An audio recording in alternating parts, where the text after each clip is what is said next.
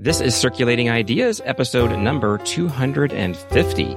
My name is Steve Thomas, and my guest today is Tamar Evangelestia-Dougherty, the director of the Smithsonian Libraries and Archives, which contains nearly 3 million library volumes and over 44,000 cubic feet of archival materials, chronicling the history of the Smithsonian. She's also a faculty member of the UCLA California Rare Book School. Don't forget that you can sign up for the Circulating Ideas newsletter at circideas.substack.com.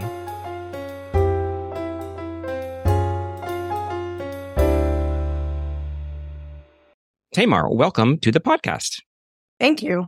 What got you interested in the library field in the first place? What made you want to be a librarian? When I was really young, and when I say really young, I mean 4 years old, my mother always would frequent the library and was someone that I think you can say really took advantage of the services at public libraries. I think a lot of people sometimes are not fully aware the great community resource that could be, but my mom was. And so we often went there. I thought it was really cool that I could get free books and bring them home. And I finally remember my first library card from Chicago Public Library, and I checked out over 20 books. And so I was kind of this little girl, and I was literally carrying this stack of books that I could hardly see over. I always felt safe and welcome and at home there. Growing up in the inner city back in the 70s, which was referred to as a ghetto, then, the west side of Chicago, I always thought that nothing bad would happen in a library. And there was a teacher there, or maybe she was a librarian and a teacher. She had a class about magic, which was a free class, and we all had to perform magic tricks. And I tried to reperform one of Houdini's tricks. And that was when I thought being a librarian was cool, that she was leading this class about magic. Yeah, that's cool. Can you still do the trick today? Not that one in particular, because I'm a little too old to suspend myself on anything. But one trick I could do was there was a trick that I could ask you a series of questions and I could guess your age. I forgot the series of questions, but it was a math. Yeah. problem. Well, very cool. When did archives and rare books catch your eye as I should go into this part of librarianship? That is all courtesy of the Chicago History Fair, which I think is now called the Chicago Public History Fair. In your sophomore year in Chicago Public High Schools, it used to be that every student had to submit an entry to the Chicago History Fair. And it required you to do primary source research. So applying those primary source literacy skills. And Leslie Casimir was my partner. We were doing ours on the Chicago's Aryan Ballroom on the north side. And so we had to do our research at Chicago Historical Society, which has since changed its name to Chicago History Museum. And that was the first time I was in a reading room, archival reading room. And it was very different from the public library experience. And there was gloves, and sometimes I've compared it to going to church, and that they were bringing out these gray boxes of things, and you had to seemingly also sign your life away to them, because for every box we looked at the architectural drawings, we had to fill out this long involved call slip for it. And so I felt it was something sacred. And I also liked being in charge of taking care of something that was precious and rare. There was something really dutiful about it. It's hard to explain, but I could tell that the staff there was really entrusted with something. Yeah. And what positions did you have before your current one? Which institutions? I've always been in special collections until recently when I went into administration. So my first job in special collections was at Princeton University and Firestone Library. I was a special collections assistant. Then I became a special collections assistant at the Whitney Museum of American Art in New York. After that, I decided to get my master's in library science, and I went to Simmons. And I was at Harvard Botany Archives, as well as Houghton, Rare Book and Manuscript Repository, JFK. I worked at John F. Kennedy Presidential. So a lot of places, but mostly academic libraries, particularly Ivy League. I've been told I'm the only librarian in America or whatever who has worked at more Ivies than any other librarian.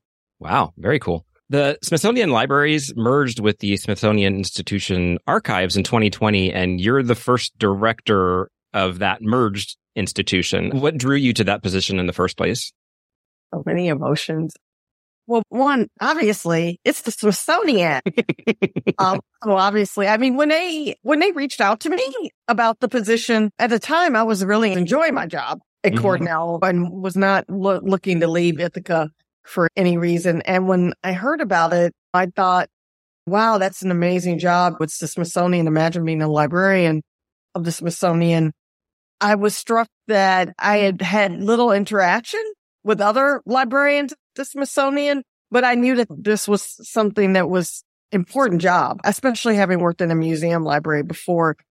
Just thinking of all the wonderful opportunities and the potential to also have this juxtaposition of libraries and museum. So yeah, that was the first thing that attracted it to me. Yeah, I mean, it's fantastic. So when you ever go to DC, that's always on the list. I got to go to something. I mean, I'm a space nerd, so it's always air and space. Got to hit air and space. And Steve, to be honest with you, whenever I came to DC before, it was the only thing I would do. If I only had 2 hours, I would always pick a Smithsonian museum to go to. And my favorite one was the Museum of African Art. And right across from it was the Freer and Sackler at the time, but now the National Museum of Asian Art. And that's what I would do, those two things. And honestly, I've never been to many other museums in DC. How do the libraries and archives support and contribute to the broader mission of the Smithsonian?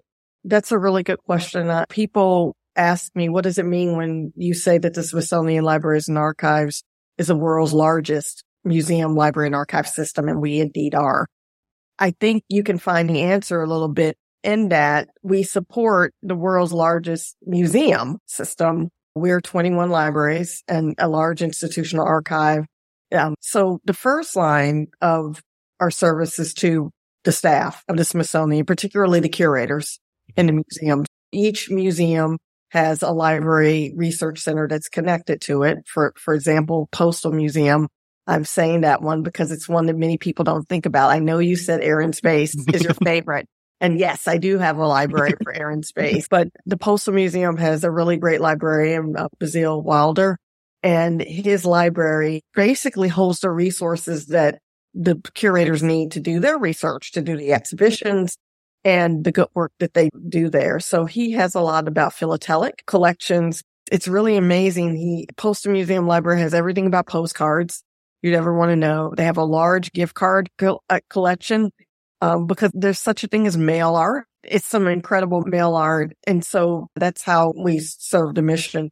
Sometimes when people think of a museum library, and I'm even thinking of my time at the Whitney, they think of it as something that's at the back of the house. But I always say at the Smithsonian, we are at the forefront of research. They are open to the public. Just have to reach out to us. I think the back of the house idea comes from when you come into the Smithsonian, let's just say Air and Space, for example. You go in, you see the expansive planes and rockets. The library for Air and Space is actually at the Uverhazy facilities in Chantilly, Virginia. So the library either may not be in the actual museum, or if it's in the actual museum embedded there, it's not in a public space. You usually need special access to get there. Yeah. And is that something that you want to make more available to the American public? Well, I think there's like two prongs to that answer. One, because they're physically kind of hidden from people. There's not a whole lot we can do about security and getting people into curatorial areas. Also, those are areas where we have other collections. For example, natural history around the library. There are a lot of collections that relate to the museum work.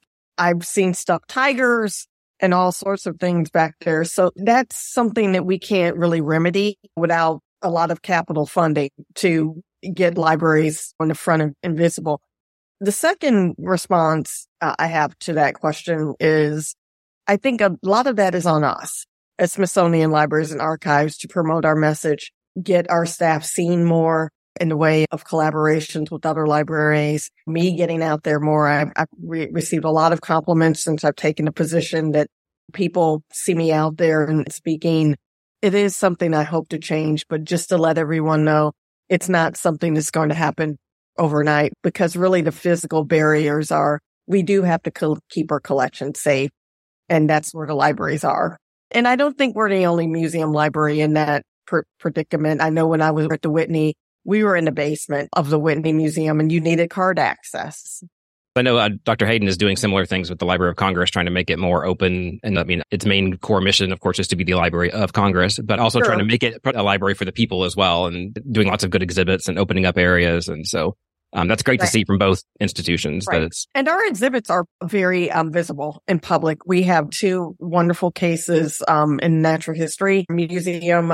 Nature of the Book is a great exhibit that we have up there.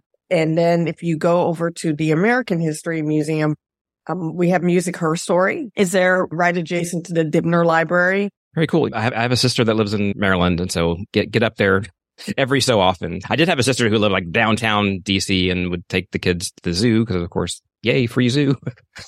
We have a zoobrarian. His name is Stephen Cox. Wonderful. So how do the Smithsonian Libraries incorporate diversity, equity, and inclusion in its collections, programs, exhibits, services, etc.? I have to give all the credit to my staff who had already done a lot of good work in that area. We have a wonderful program, a consortium in SLA entitled Biodiversity Heritage Library, or BHL. And Martin Kalfatovic is the program director for that. One of the things that they're doing is they're looking at taxonomies and doing a lot of decolonization through collection description, so reparative description. That's one area in which we're doing a lot of things. I think I have to say this as compared to some of the academic libraries I went to. By nature of us having the 21 libraries and the archive, take, for example, we have the National Museum of African American History and Culture. Shauna Collier is there who builds those collections. We have National Museum of Asian Art building those collections. The microcosm of things that we bring in are pretty diverse already, just because that's something that the Smithsonian is very known for on its own. Where I think we could use a lot of improvement is diversity of staff. It would be great to have more leaders of color in the organization. Also, I would like to see us pay more attention to LGBTQ materials that are coming in, and also diversity of users. That's something that you don't think about that much with libraries. But like I said, our primary users are the curators of the museums. But I think we could do a lot more outreach in terms of letting people know in ethnic studies, heritage areas, the things that we have. Yeah. In an overwhelmingly white field, 2 of the most prominent positions in American librarianship are held by Black women. You and Dr. Hayden. I mean, the 2 of you and then the National Archivist maybe are the 3 big American government library positions. Can you share some of the unique challenges and opportunities that you've encountered as a Black woman in your short time in this role, and or any other prominent roles in the field? So I'm going to start by talking about, I guess, my overall career, and I could focus a little bit on the Smithsonian. I think I'm really fortunate that I've had the opportunities in my career to be allowed to grow. And I'm glad that I am now seeing more people of color in leadership positions. But back when I started librarianship in the early 2000s, there were very few African American university librarians and deans. And now there's some really great Black women in leadership. You mentioned Dr. Hayden. Kara Ollage is a very good friend of mine who's director of the Getty Research Institute. Elaine Westbrook is dean at Cornell, where I used to be. One challenge is that sometimes when a person of color comes into these roles, there is an idea that you're there to repair something, and that labor is put on you. You're the unicorn who's supposed to bring all this wonderful change in very short time. And I think people should remember that change is something that requires shared accountability to even bring diversity, inclusion. And I want to stress belonging. It's not just about bringing in brown bodies, Black bodies, tan bodies, because that person has to feel as though they belong. Yeah. And so after the George Floyd tragedy, a lot of libraries began doing knee-jerk diversity. We're going to hire someone mostly African American. You saw a lot of women come to roles. I'm one of them. And now that it's maybe 3 years later, some of us are experiencing a lot of challenges around you're not doing the things we thought you would do. And really 2022 is not that long ago. Mm-hmm. When you think about it. So when I go and talk to people now, one of the things I talk about is about legacy trauma, toxic libraries, and how it can't just be one person repairing this work. I mean, when I came to the Smithsonian, I think someone referred to me as you're a unicorn. And I said, unicorns are mythical beings. Everyone has faults, makes mistakes. I will call me on it when I do. In terms of collections building too, there were a lot of libraries that were just kind of grabbing all the Black stuff after George Floyd or digitizing all the Black stuff. And I said, you have to embed community in what you're doing. Otherwise, it's just empty actions. Great. You digitized a wonderful Asian American collection, African American. It's about the engagement. That's important. So I guess, Steve, just to wrap up the answer to it, I think everyone needs to concentrate on bringing their authentic selves to work. Respect me as a librarian. But I think it is a good role model to see you and Dr. Hayden in those positions for encouraging people to get into the profession. They're like, oh, I could be the Librarian of Congress. I could be this, that, or the other. My favorite thing, honestly, is bringing people to librarianship. It gives me so much joy. I wanted to give a shout out to Sandra Animal, who is at Yale. She is the copyright librarian there. I knew Sandra over 10 years ago when I was at the Black Metropolis Research Consortium. She was finishing her law degree and working at the Chicago Defender. And I said to her, you should be a librarian. I don't think she'd take me up on it, but I set up a meeting with her and Peter Hurdle, who's known as being the guru of copyright. He talked to her because I said, really, with the law degree, your ticket is written in librarianship. You can do so much. And one day she wrote me, she said, Tamar enrolled in Urbana, Illinois. And she recently sent me a gift and she said, thank you for getting me into this field. And, that's the best. That's just the best. Yeah. Of all. So I know you probably get asked this all the time, so I'm not going to ask you for one specific item, but are there some favorite items that you've been able to get actual hands-on time at the Smithsonian that you're like, oh, wow, I'm actually holding this? A recipe book that belonged to the founder of the Smithsonian. He had just wrote his kind of annotations about his favorite recipes. And so I think that was a wonderful, wonderful item.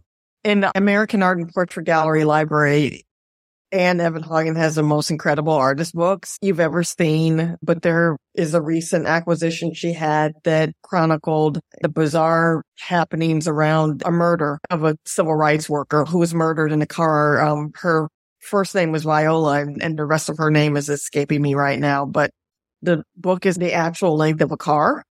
And it's pretty incredible. And one of the things I can say that just amazes me every day about the librarians we have at the Smithsonian, they all just have a really good eye for finding really unique things. They really keep the curators in mind when they're collecting. So everything that they bring out is kind of jaw-dropping. And I'm not exaggerating at all.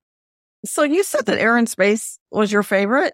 Yeah. So I had never been to Air and Space Museum before until I came here, because when we would come to the Smithsonian, it was always other friends of mine who wanted to go and I would skip that one.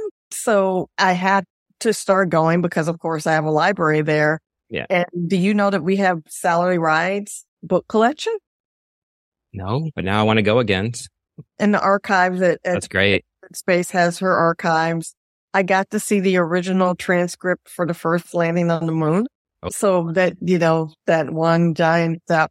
So the job has made me look at the research ecosystem in many different ways because I'm mostly a humanities person, but I began to cultivate a love for the natural sciences in particular and botany. And, there's 21 different rabbit holes you could go down with each one. Well, there's also Smithsonian Tropic Research Institute. So we call it STRI. That's my library in Panama, Earl S. Tupper librarian, and we are just in the process of hiring a new person. We'll be announcing who that is soon.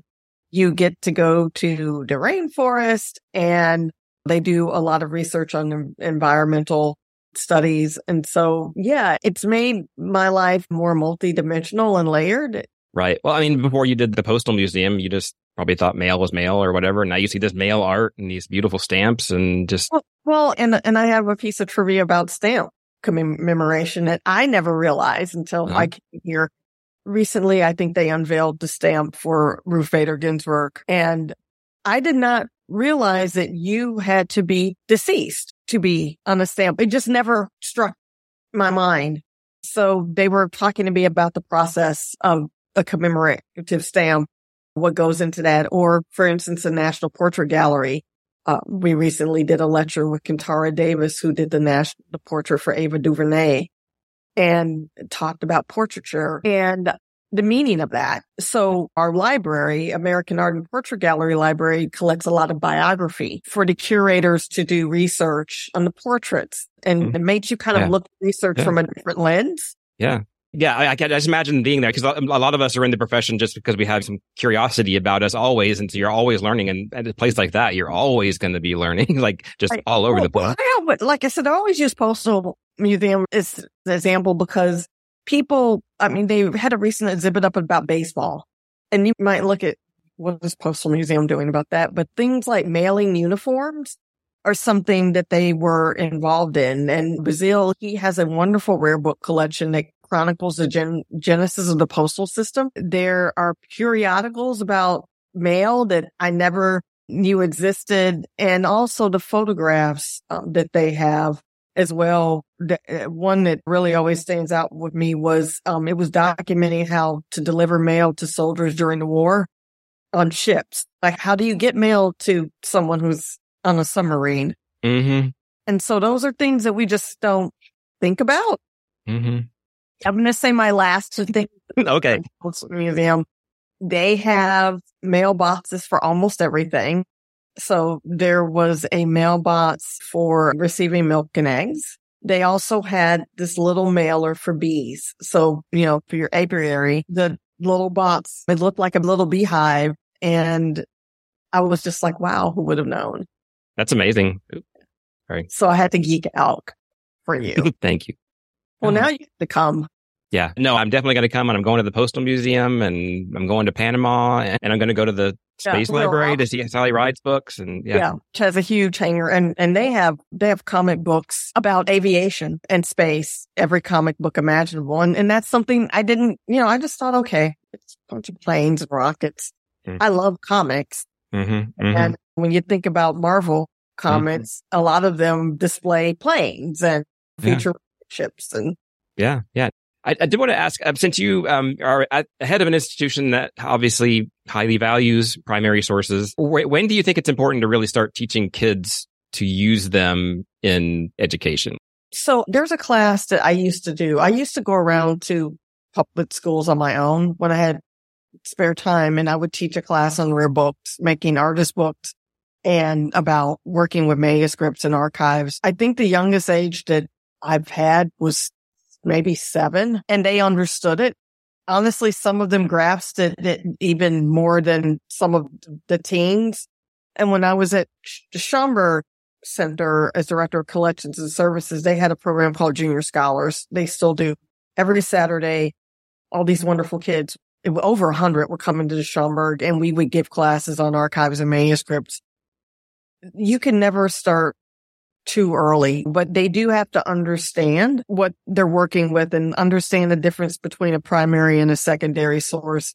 When I did do the Chicago History Fair, the only thing I could really critique them on, maybe a little negatively, is that they didn't explain to us the importance of a primary source. So they kind of just sent us to these archives. We didn't know what to encounter. I don't think we knew how to interrogate the material, and because a lot of times when you see something in print, you always take it as gospel. But they didn't really teach us that, should we see that is this authentic document? Is the writer of the letter being judgmental in any way? So those are the things they could have helped us with. And so if anyone does something now for younger people, we're in this world of disinformation and misinformation and fake news. A lot of people believe that archives are neutral. They're not. And so it's not only bringing them to the resources, but teaching them how to interrogate and interpret those resources is important. Biggest shocks I've ever had, and everyone may laugh, but my mom was a Kennedy file. She loved the Kennedys. It was back in the day when everyone who was African American had this picture of Kennedy, Martin Luther King, and I think it was sometimes Malcolm X or Bobby Kennedy on their wall.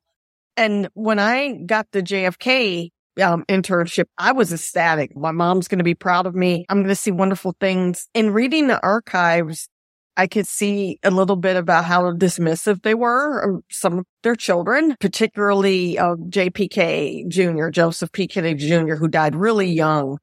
And when he passed away, I was feverishly looking for a letter for someone to express sorrow, and it didn't happen. And then when I read the Joseph P. Kennedy Sr. diaries and saw the N-word and how derogatory he was towards Blacks and Japanese, it really colored my view of things. And those are not the things that you always see in a museum. Yeah, but it can be important context. Getting to know the actual person and not the mythological person.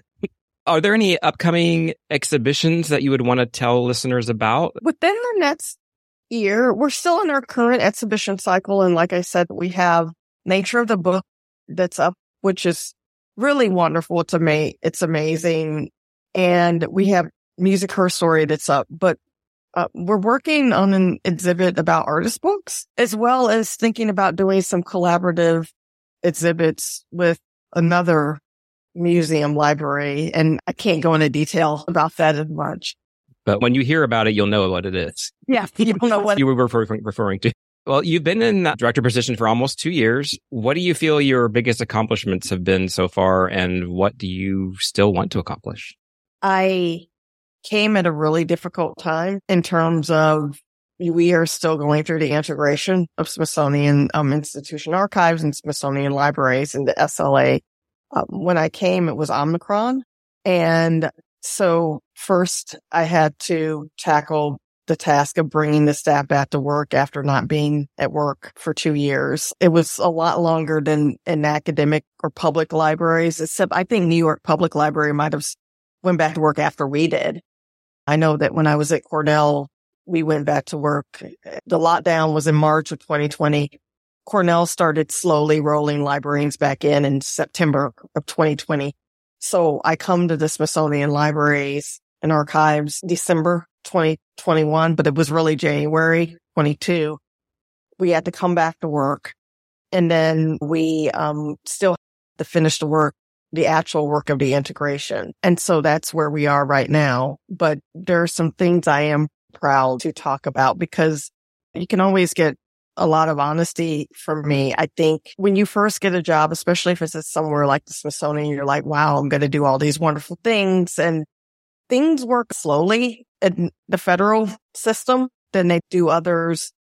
There's a lot of levels of accountability, a lot of layers, and a lot of constituents. You know, I serve at the direction of the secretary at the Smithsonian, Lonnie Bunch, who's amazing to work with. But I also do my work in consort with 20 other directors of the Smithsonian. And so one thing that's been really rewarding to me is having my foot in the museum world. It's new muscles that I'm developing around that because it's a different way of approaching research. So I hired Dr. Wesley Chenault in, I believe it was November of last year, as my associate director for strategic initiatives and programs. So we could begin thinking more about the programs that we do and scholarship in just a more strategic way. I put a lot of time into building collaborations with other libraries outside of the Smithsonian. I think, some people may, wonder why that's important. But, like you said, Steve, people have to know what we're doing and why we're here. And I have a question for you, not to flip it on you, Sure. But when you thought of Smithsonian Libraries and Archives, what do you think of? My initial thing was the back of the house, supporting the staff, mostly that was kind of what they were doing. Basically, like the Library of Congress doing the Congress part of the curators come to them and ask questions, they do research and bring back reports or purchase items and things like that. So yeah, I didn't really think much at all about, I think it's because it's the museum part, because I was like, well, the museum's doing exhibitions and stuff. So why would the library? So that last sentence you said, the museums are doing exhibitions. So why would the libraries? So that's a lot of the challenge that I've had to navigate since I've been here is that if you're thinking that, imagine what it is here at the organization. And so I always say we're in our cocoon phase right now. People always often talk about the butterfly at the end of transition, but the cocoon phase, that's really important too. You're the caterpillar. And right now we're still finding our way about what we want to become. We know that we're the world's largest museum library system. That's an incredible honor. But we also have to know, what does that mean in the greater research library ecosystem? What does it mean when we work with the Library of Congress, for example? Or many people don't think of the National Library of Agriculture or the National Library of Medicine, which is also federal. We're the only museum library that's an ARL library, Association of Research Libraries. But I see that even the academic libraries don't really know how to respond to the collections that we have. So I kind of feel that my greatest accomplishment has been just getting us out there more. I really do.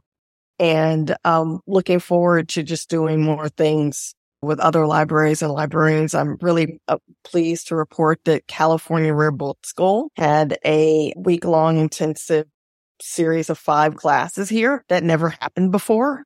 And it was students coming in, learning about our collections, being taught by our librarians. Very cool. That's great. And I hope people listen to this and learn about all the stuff that you can do and think of ways that they can partner with you at their institution. Thank you so much for coming on. I appreciate it. And again, letting listeners know all about and letting me know all about all these things. You've excited me again about going back to all these different ones. I think the Postal Museum probably would have been one of the lower on my list before, but now it's like way up high. Oh, and American history is great. Yes, I've been to that one many times. I've been to about half of them probably, but I had to the libraries or the museum.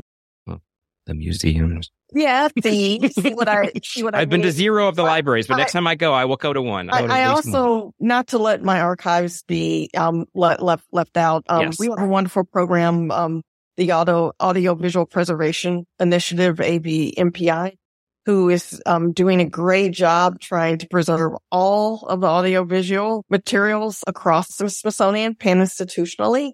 Wow. So that's a great program, and we have some wonderful things in the archives. I just want your viewers to know, please reach out to us and please come visit.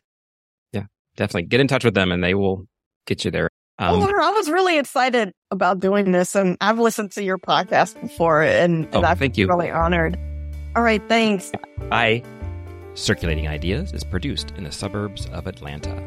To catch new episodes as they're released, follow or subscribe on Apple Podcasts, Spotify, Overcast, or your podcast app of choice. If you'd like to hear past episodes, go to circulatingideas.com. And to read even more about the innovative people and ideas moving libraries through the 21st century, subscribe to the Circulating Ideas newsletter at circideas.substack.com. Our theme music was composed by Pamela Klicka, and the logo was crafted by Shandy Fry. Thank you for listening, and until the next episode, keep circulating your ideas.